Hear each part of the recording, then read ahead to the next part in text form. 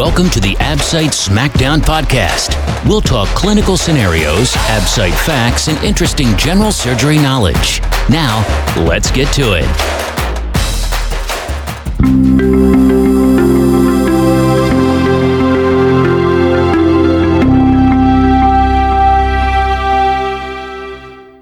Hi, this talk is all about the abdominal wall, hernias, and mesh repair.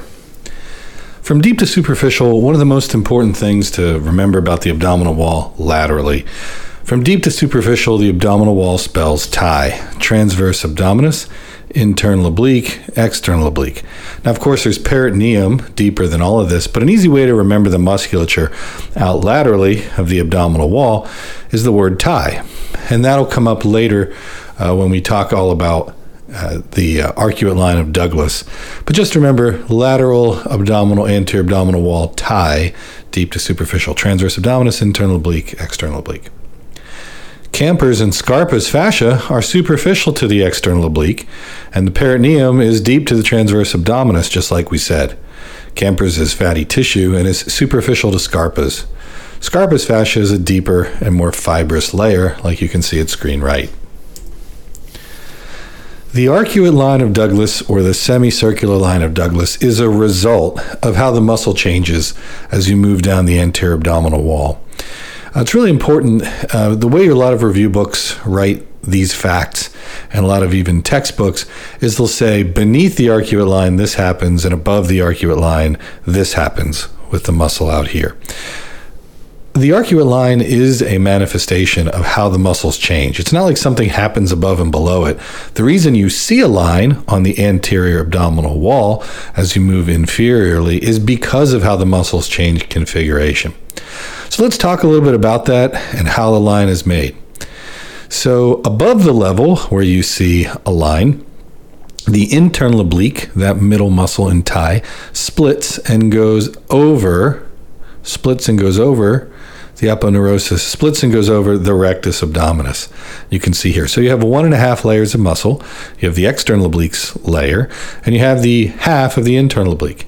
And so superior to where you see this line, the internal oblique aponeurosis envelops the rectus abdominal muscle anteriorly and posteriorly. So you have 1.5 layers anteriorly. Inferior to the arcuate line, the aponeurosis of the internal oblique, external oblique, and transverse abdominis all go over the rectus abdominal muscle anteriorly. So the key difference is really in the external oblique. Transverse abdominis is a little bit different, but the headline is beneath the arcuate line, the internal oblique actually is anterior to the rectus. So if you can imagine looking at that instead of in cross section, but looking at it straight on, as if you were to have all the skin and fat off the abdomen and all the other layers, you can imagine that you would see a line there, because inferiorly, more muscle and more tendon goes over, more aponeurosis, I should say, goes over the rectus abdominis. So it makes it look like a line because it's thicker. And then superior to that, where you see the line, that's where the internal oblique splits, and some of it the aponeurosis goes behind the rectus abdominis. Next, let's talk about specific types of hernias, and we'll lead off here with umbilical hernias. Childhood umbilical hernias are usually not repaired until approximately 4 years of age, and that's because they close on their own a lot. Now, risk factors for congenital umbilical hernias include being African American, prematurity. Risk factors for developing an umbilical hernia include female gender and any condition that causes intra-abdominal pressure, like pregnancy, but also obesity, cirrhosis with ascites, and intra-abdominal mass also does this. But it's really important to understand that in cirrhotics with ascites, there are some special issues about umbilical hernias.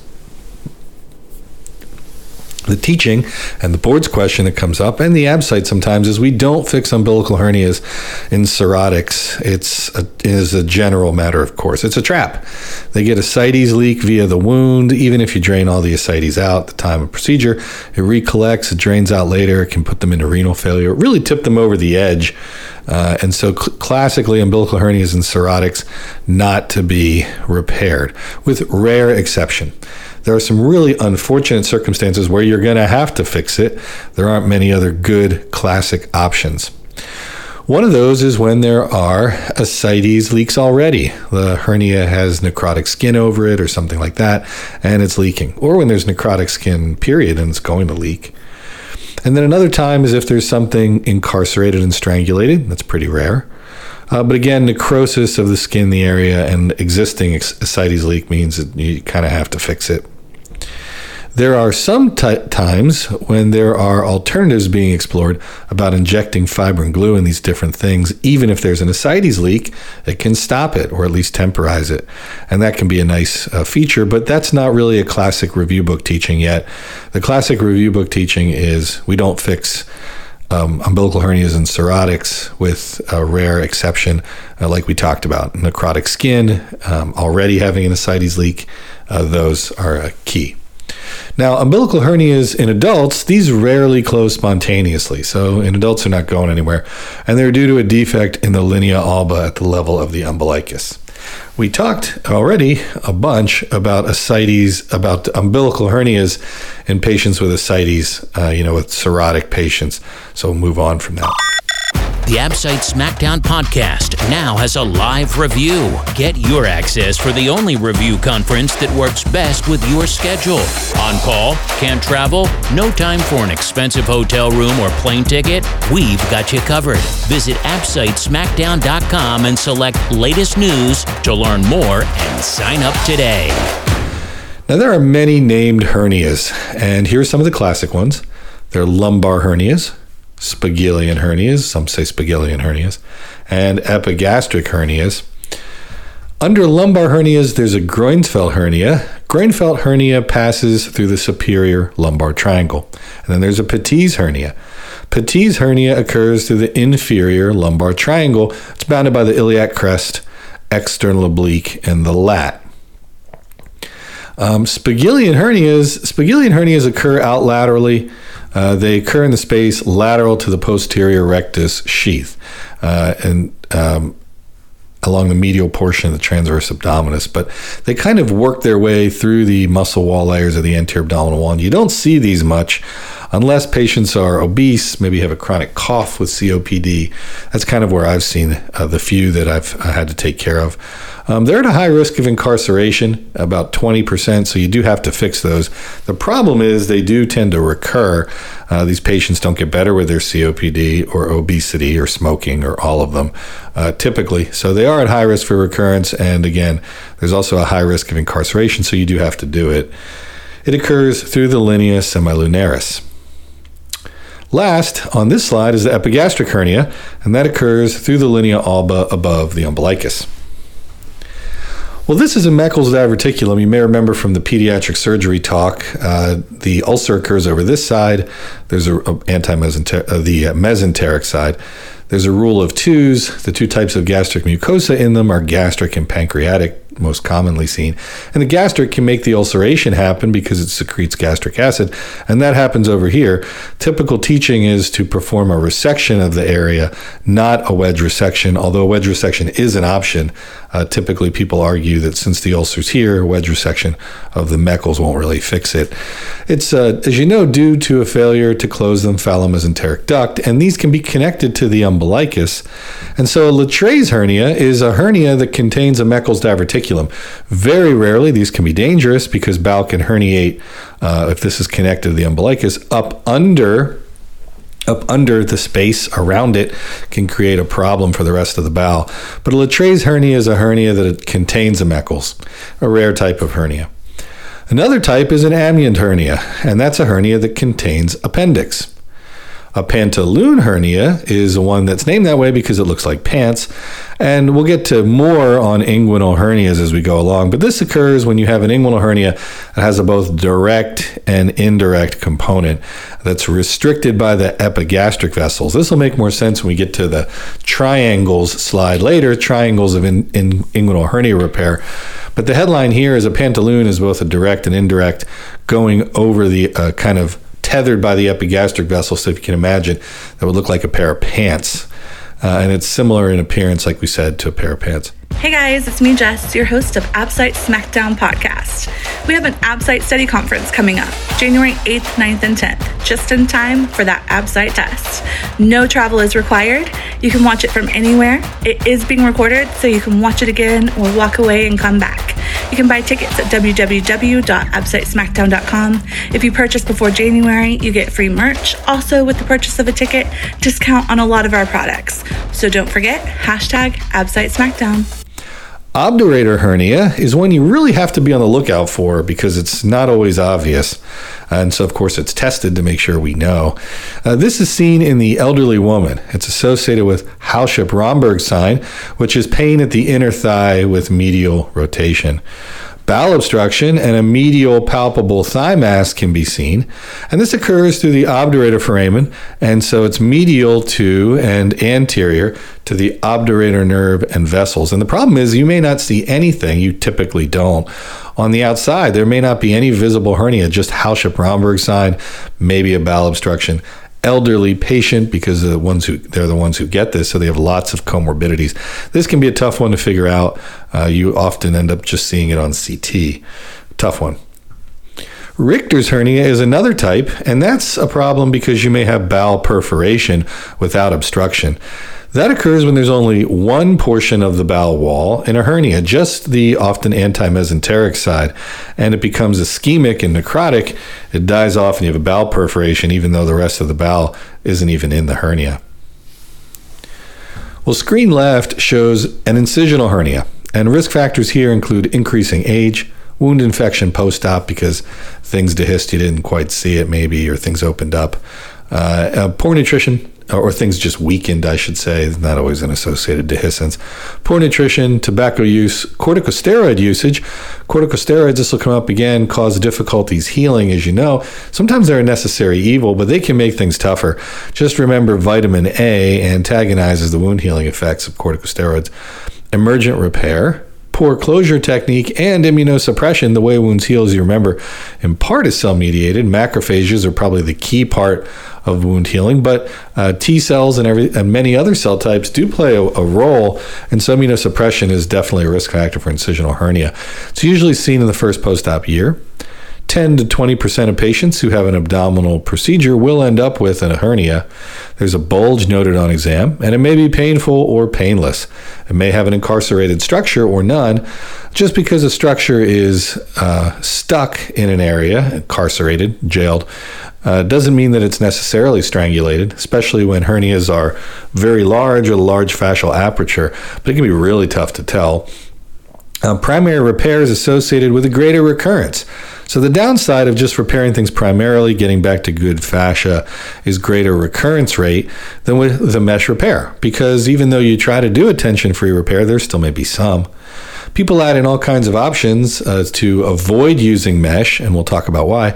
They can do component separations that allow the abdominal wall to be brought over more easily. And that's something that I do with patients who used to have an open abdomen. But the point is, primary repair in general is associated with a greater recurrence rate than a mesh repair. However, some patients can't have a mesh repair for some reasons we'll talk about later. And mesh repair does have its own risks, like wound infection and mesh infection. There are multiple approaches for repair for incisional hernias. Next, let's talk about hernias in the groin, and we'll first start by talking about inguinal hernia anatomy. Let's talk about the superficial ring initially. That's from the external oblique. So this is a way, and we'll kind of focus on the male for some of this, but this is, imagine the way that the testes worked their way kind of down out of the abdomen, and as the body grew around it, they were transmitted through the layers of the abdominal wall. If you can do that, this will make more sense. And through the deep ring is that deepest layer. It's the deepest defect or natural occurring defect in the transversalis muscle. That's sort of the entrance to this inguinal region. The inguinal canal. So a testis kind of passed through that area of the transversalis and entered what would become the inguinal canal. The external ring, like we said, is sort of the way out. That's the external oblique. And the external oblique has this superficial ring where the testis kind of worked its way out there. Then these ligaments have many many different names. Different regions of similar ligaments have different names. We'll go through most of the highlights, but that's what makes this area mostly complex. It's not the doing of it or seeing it really in the OR. When you see it, it actually makes it a lot easier when you've repaired a lot of these. When you read about it in a book, it's kind of tough. Gimbernaise ligament, or the lacunar ligament, is the portion of the inguinal ligament that joins the inguinal ligament to the pubic tubercle at the pectineal line. So where this inguinal ligament kind of folds back on itself, it's Gimbernaise lacunar ligament because it looks like a half moon. And then there's Poupart's inguinal ligament. Poupart's is the inguinal ligament, what we typically think of it as. And by the way, obviously, once again, we've rotated the cartoon here, so it looks like you're operating on the patient's right side. This is how it looks in the OR. Kind of helps you understand where everything is a little bit more for the anatomy. The iliopubic tract arises from the pectineal line and deep to the inguinal ligament. And so there's Cooper's pectineal ligament. That's from the thickening of the pectineal line and extends from the lacunar ligament. So that's down in here where you can see when the cord is not there, or the spermatic cord's not there. It makes more sense. The conjoint tendon arises from the internal oblique, so the middle layer, and the transverse abdominis coming together. It's a conjoint region, some people call it, because it's not always a well-formed ligament. So you can see here just how close the femoral vasculature is to where we're working. If you didn't notice it in the last slide, it is really right on top of where you're working. There's the vein and the artery. Classic teaching is during repair, if you place a suture and you do see some significant bleeding, usually you're using something non-resorbable at this point, like a Proline, or if you are using a PDS suture, typical for repairs. You don't remove the suture. You may see just slight bleeding. You leave the suture in place and hold pressure. You very rarely have you actually gone through the femoral vein. You may have just skived it. But the headline is you do not remove the suture. You just gently hold pressure and it gets better. We'll talk about avoiding the femoral vessels, which is really the key to this, but they are really right on top of where you're working sometimes, especially as you work lower in the inguinal region. The Absite Smackdown podcast. Visit the Smackdown at absitesmackdown.com. Let's talk about femoral hernias. These occur in the femoral space. You remember it's in general in the right groin, nerve, artery, vein, empty space, this one, and then lymphatics. It spells navel. Femoral hernias occur into that space, and 15% are actually bilateral. Although they're more commonly seen in women than they are in men, it's important, and this comes up all the time, that indirect inguinal hernia is still the most common in women, and it's the most common in men. Indirect is the most common, and femoral moves up on the list in women, but it's still not number one. There's a higher risk of incarceration and strangulation here than an inguinal hernia because the hernia orifice, the neck, tends to be more narrow. Exam may demonstrate a bulge at the upper medial thigh and inferior to the inguinal ligament. Operative repair, you got to fix them because they're at high risk for incarceration. A McVeigh repair that we'll talk about is typically performed, kind of showing that here, suturing down, it closes off that area. If strangulation is present, like I said, you got to do an emergent repair. And when the McVeigh is part of the McVeigh repair, the lateral boundary is the femoral vein, medial is the lacunar ligament, anterior is the inguinal ligament, posterior is Cooper's ligament, and you may need to divide the inguinal ligament to reduce the bowel. That does happen. The key with this is you're obviously not placing any suture into the lateral boundary. The lateralmost area has femoral vein in it, even if you don't see it. That's for most femoral hernia repairs. The question will come up with any repair. Where do you not approximate the mesh or whatever you may do? Typically, the vein lives laterally. Medially, there's really not much to stitch to, but you don't put sutures to that lateral side. If you can help it, that's where the vessels really do live. Well, in just a second, we're going to show you for this. Here are the epigastric vessels, anterior, posterior. You're looking down a laparoscope, and you're transperitoneal here. You've opened the peritoneum, gotten in the abdomen, patient's head down. This is you'll put the left side down to work on this right side. And Retzius' space is the preperitoneal space behind the pubis. It's up here. Laparoscopic hernia repairs get into Retzius' space. So a laparoscopic hernia repair, if you do it preperitoneal, you can open this peritoneum. This is if you're transperitoneal, you're in the peritoneum. You can open this, dissect it down, you're in Retzius' space. Or you can enter and never actually get intraperitoneal. You cannot divide the peritoneum. And then you'll see a slightly more fat-covered version of this, and the CO2 will do a lot of the dissection. And you will be in Retzius' space, in this preperitoneal space in the area. Hesselbach's triangle is another important anatomic landmark. That's created by the inguinal ligament inferiorly. Let's go back to this one to show it. The inguinal ligament inferiorly, the epigastric vessels laterally, and the rectus sheath medially. So here, that's Hesselbach's triangle.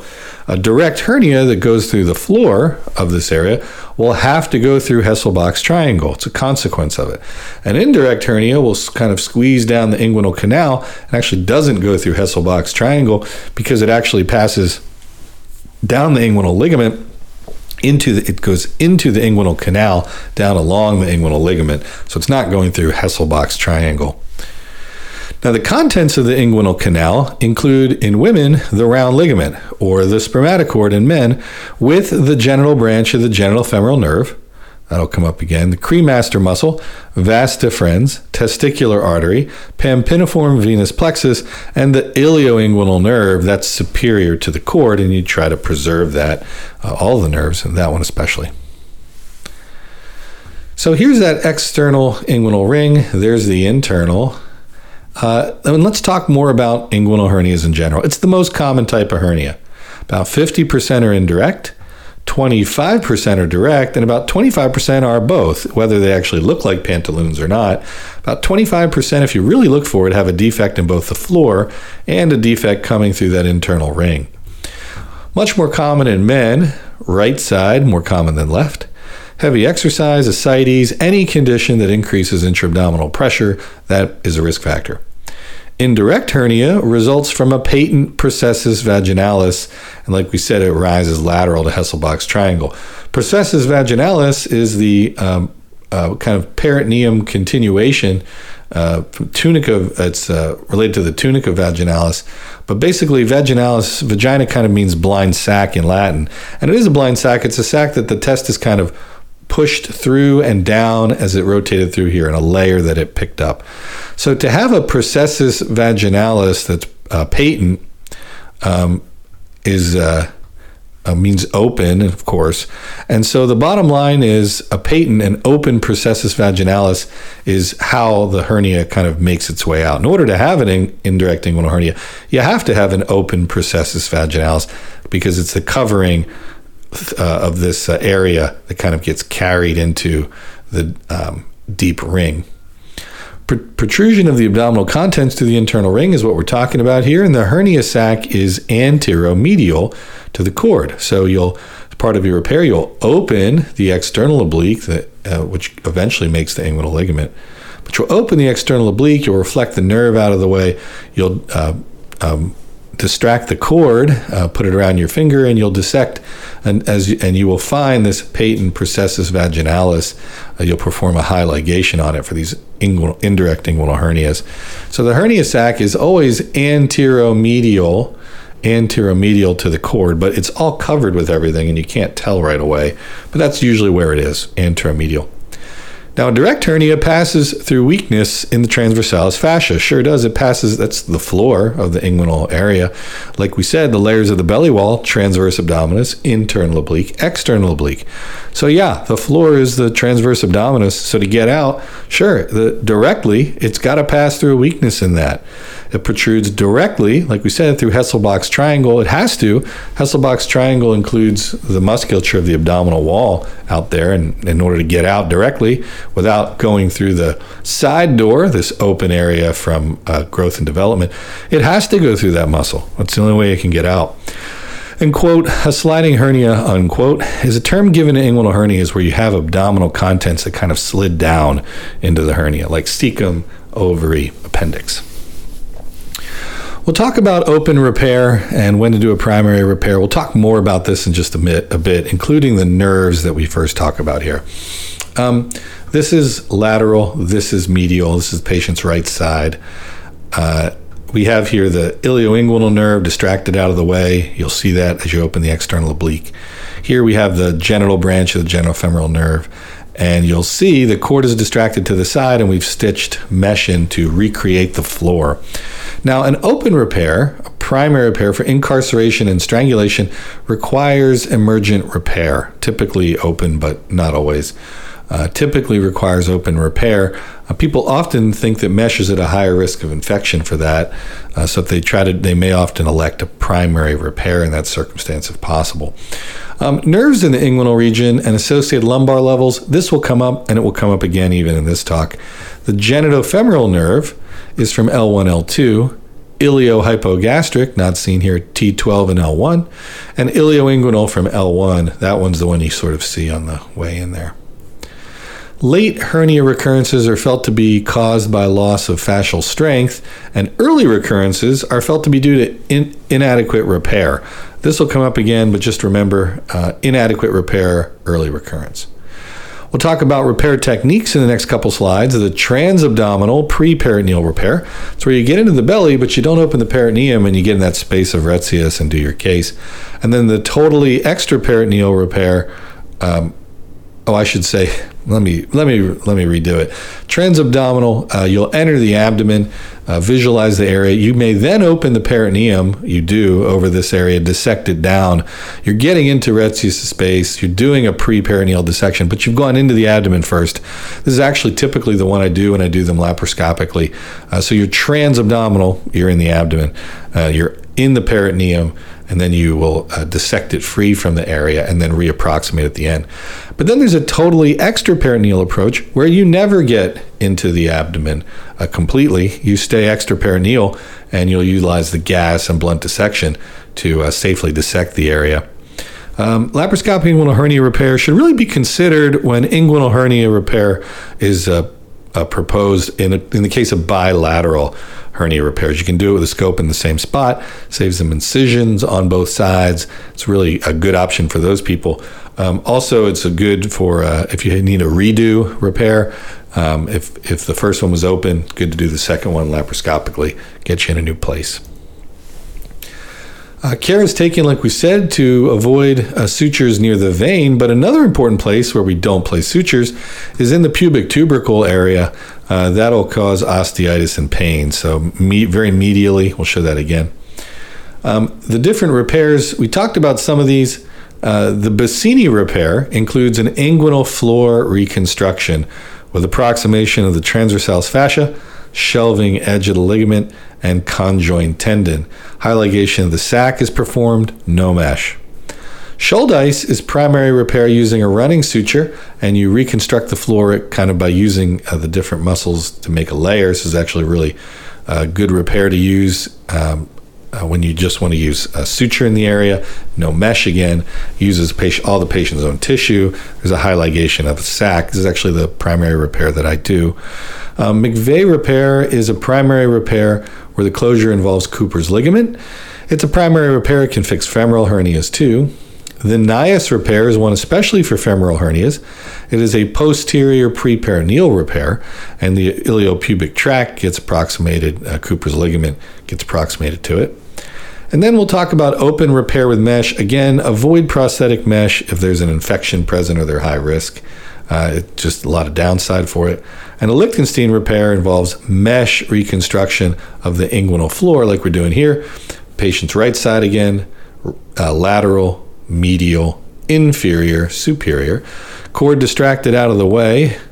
Lichtenstein repair is utilizing mesh to reconstruct the floor of the region. The external oblique is here, reflected laterally. It's been opened already to get to the cord.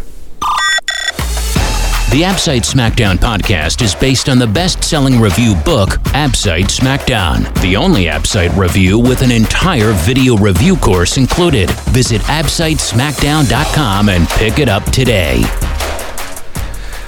Another important technical consideration is when you repair an inguinal hernia in a child. For patients in whom a bilateral inguinal hernia is suspected, we explore the contralateral side. This is a classic pediatric surgical issue. When one side has an inguinal hernia, they often both do. So often many advocate exploring both sides. In children, high ligation of the hernia sac is sufficient repair because they typically have an indirect inguinal hernia and that's it.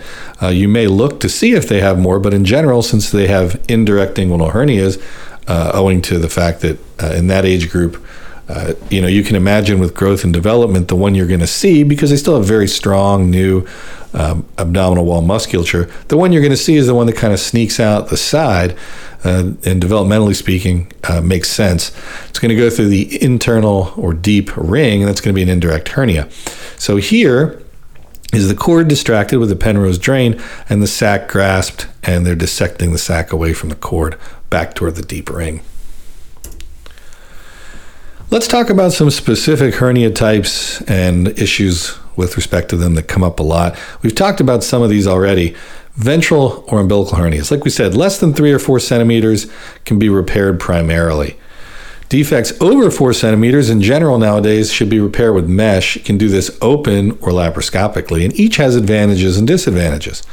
Laparoscopic repair, decreased length of stay, reduced recurrence rate, less difficult in obese patients with smaller hernias. Some say fewer overall complications, and that's the classic now. Disadvantages, takes longer, higher costs, more technically demanding.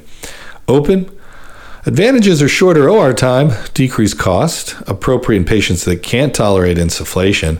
Disadvantages, increased risk of recurrence, increased risk of complication rate, and here's one now. Groin hernias, you can also repair those open or laparoscopically. Again, facilitate bilateral repair if you do it laparoscopically, and it's also good to repair a recurrence of an open hernia this way. Less chronic pain and downtime. Disadvantages, difficult in patients who have had previous preperitoneal surgery because that area is stuck. So prostatectomy, etc., retiosus space won't open. And you can't use that in patients who can't tolerate insufflation. Open has disadvantages too. Lower recurrence rates. Open has advantages. Tend to have lower recurrence rates, open costs, lower costs rather, and shorter OR times. Disadvantages, it tends to be more painful. The incision's much larger, so the incisional morbidity can be an issue. Longer downtime for the patient. We mentioned in pediatric surgery special considerations when you go to do these, so we talked about that already on the last slide. This slide is super useful. This comes up all the time, not just on Absite, but in real-world practice. This is a view down the right inguinal area, and I want you to understand, here we have the vas, here we have the spermatic vessels, and here we have the epigastrics, and they make a Y. Around this Y are these key triangles for hernia repair. You'll hear it called the 5 triangles. The D is for the direct space. If you have a direct hernia, it's got to go directly through the abdominal wall musculature. And so Hesselbach's triangles up here, epigastric vessels, inguinal, here. So a lot of triangles when it comes to hernias. But D is the direct space. If a hernia goes directly out, it's going through there. Here's another triangle on this side of the epigastric. That's the space for an indirect inguinal hernia. It's where you'll see it go along the spermatic cord, kind of go up that way. That's an indirect inguinal hernia, lateral to the epigastric vessels. Inferiorly, well, this is where a lot of the action is. F is if a hernia goes through here, it's going out as a femoral hernia. But then these are the 2 triangles we're going to really focus on here, the triangle of doom and the triangle of pain. In the triangle of doom live the femoral vessels. You can see that on the cartoon at the bottom. Lurking under here are the femoral vessels. Don't tack mesh to it. Don't tack mesh to it. Don't tack mesh to it. Don't suture to it. Vessels.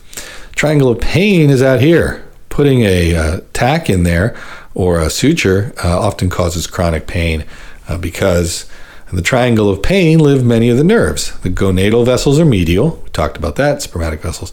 Iliopubic tract superiorly. Pelvic sidewall inferior laterally. And the lateral femoral cutaneous nerve and the genitofemoral nerve, they're in that area, they're lurking. Just careful, don't tack. Triangle of doom is the vasculature, like we said. Vas deferens medially, gonadal vessels laterally, inguinal ligament superiorly, sure, and that's the triangle of doom. The external iliac vessels, like we said, they run in there, so watch out. Tacking sutures in those areas, as we said, should be avoided to prevent vascular damage and also chronic pain. Let's talk about mesh repairs now. We talked a lot about different open repairs with Lipicini, McVeigh, Scholdice. Let's talk about mesh. The Lichtenstein repair is a tension-free standard for open repair. This is where mesh is utilized, as we showed in that previous cartoon, to reconstruct the floor. And mesh is sutured to the pubic tubercle medially. Superiorly gets the rectus abdominis, internal oblique, transverse abdominis, and inferiorly gets the iliopubic tract / inguinal ligament. And you actually pass the cord through that mesh, as we showed in the other cartoon. You can also include resection of the ilioinguinal nerve. The ilioinguinal nerve may be sacrificed during hernia repair, and that can decrease incidence of chronic groin pain after repair because it makes it not painful in the area anymore. And so some actually recommend, especially for redos, just sacrificing the nerve. That one can be sacrificed. Another option for mesh repair for different hernias is the component separation and a mesh underlay. You don't always have to add a mesh underlay, but component separation or add an onlay. Component separation is incision in the external oblique, and it's made 1 centimeter lateral to the rectus sheath. It's easier to see laparoscopically. It doesn't take long to do laparoscopically. But if you incise that external oblique, the external oblique aponeurosis is then separated from the internal oblique, and you can get medial mobilization of the rectus sheath laparoscopically up to 4 centimeters, open up to 10 centimeters or so total. 4 per side laparoscopically, so that's 8 total. So we can really help cover large defects or add a nice tension relief component to them. It's very useful and just a useful technique. Reeves-Stopa repair, that's for recurrent groin, abdominal, incisional, bilateral, or high recurrence risk hernias. This is preperitoneal. You take a large synthetic mesh and you utilize that to reinforce or replace the transversalis fascia. The transverse abdominis release is a posterior component separation and retrorectus mesh placement. Posterior rectus sheath gets mobilized. It gets excised laterally to allow dividing the transversus. Posterior sheath is then reapproximated and closed, and mesh is placed in the retromuscular space. The anterior rectus sheath is then closed. It's kind of an interesting repair. Complications of repair, well, we talked about some, and there are some key ones to know about that come up. One is recurrence. Early recurrences are likely due to technical errors or inadequate repair. Late ones are loss of fascial strength. Lots of risk factors for recurrence, lifestyle ones like smoking and obesity, comorbidities, diabetes, COPD, BPH, chronic constipation, malnutrition, chronic steroid use, which remember can be antagonized by vitamin A. Vitamin A can help with that. Basically all modifiable risk factors really should be addressed before you fix a hernia electively. If they need to lose weight, they need to lose weight. Don't sacrifice the repair, is the teaching, for the fact that they didn't have their lifestyle modified, because it's more of a pain for them and a bad outcome for you if they just recur after your repair. Smoking cessation more than 4 weeks, nutritional supplementation, all key. Urinary retention is the most common cause of complication after hernia repair, especially inguinal hernia repair, especially bilateral inguinal hernia repair. In an older guy, they tend to get urinary retention, often need Foley catheters, etc. Typically, they have some BPH with it, and that predisposes them to it. Wound infection is another complication. Mesh infections are problematic, and people discuss how to treat those all the time. Ischemic orchitis and testicular atrophy because of thrombosis of spermatic vessels, and dysejaculation, constriction of the vas deferens. Nerve injury is another big problem, and here are those nerves again that we talked about earlier. These come up all the time. The iliohypogastric, T12 and L1, ilioinguinal, L1, genitofemoral, L1 and L2. The iliohypogastric pierces the transverse abdominis near the iliac crest. Then it pierces the internal oblique and travels beneath the external oblique, emerging from the superior crus of the external inguinal ring. Injury, it gives loss of sensation to the lower abdomen and inguinal area. The ilioinguinal nerve from L1, that courses parallel to iliohypogastric, but it gets close to the inguinal ligament with the spermatic cord that runs with it to emerge from the external inguinal ring. Injury includes loss of cremasteric reflex and sensation of the penis, scrotum, and medial thigh, and unfortunately sometimes pain. That's very difficult. Usually it's due to a compression, if there's pain, compression of the ilioinguinal nerve. If you put lidocaine up at the anterior superior iliac spine where the nerve comes through and they get better, that can be diagnostic and therapeutic to help them. Genitofemoral nerve, L1 and L2, that courses inferiorly along the psoas muscle. It divides into the genital and femoral branches. Genital branch enters the internal ring of the inguinal canal. The femoral branch courses with the iliac vessels to exit the femoral canal. Injury of the genital branch, loss of sensation and cremasteric motor function. Femoral branch injury gives insensate upper lateral thigh. This comes up all the time. Insensate upper lateral thigh from the femoral branch. And if you place staples or tacking mesh, you tack mesh to the area and below the iliopubic tract, like I said, you may injure the lateral cutaneous femoral branch of the genitofemoral or femoral nerves, and that's the, like we said, triangle of pain. That's it. That's the talk for all about hernias and mesh and the abdominal wall for the Absite. Remember, in a contaminated field, in general, the answer is primary repair. That's the classic Absite answer. We've walked through a lot of stuff. Everything from steroids being antagonized by vitamin A in terms of wound healing issues to classic repairs like the Lichtenstein repair and others. These come up all the time on the Absite, and facts about hernias and issues with hernia repairs really do come up routinely in practice as well as on our exam. So with that, this one is one of the more useful talks that we have. I hope you found it great for your review. And like we always say at the close, you have lots of ways to continue to get this content for ongoing review. There are plenty available, and they're available all around online. Daily.absite.fact on Instagram. Can't say enough about the team has done a great job. Project Smackdown team shares one fact every day, tells you when the new podcasts come out, and really helps you review on an ongoing basis while you're on social media. Facebook at Absite Smackdown, Twitter at Absite Smackdown, LinkedIn, there's an at Absite Smackdown page, which also shares the daily fact. And YouTube has the Absite Smackdown channel with the video podcast, where you can hear us talk all about classic cases and different issues related to creating Absite Smackdown for you, the Absite, certain useful study tips, and on and on. So take a look there. And then, of course, the Absite Smackdown podcast, available on YouTube is a video form, but also audio on Amazon, Stitcher, SoundCloud, iTunes, Spotify, iHeartRadio, and many others. So with that, I hope you found this one useful, like we said. And now let's get to the next one. Let's get to it.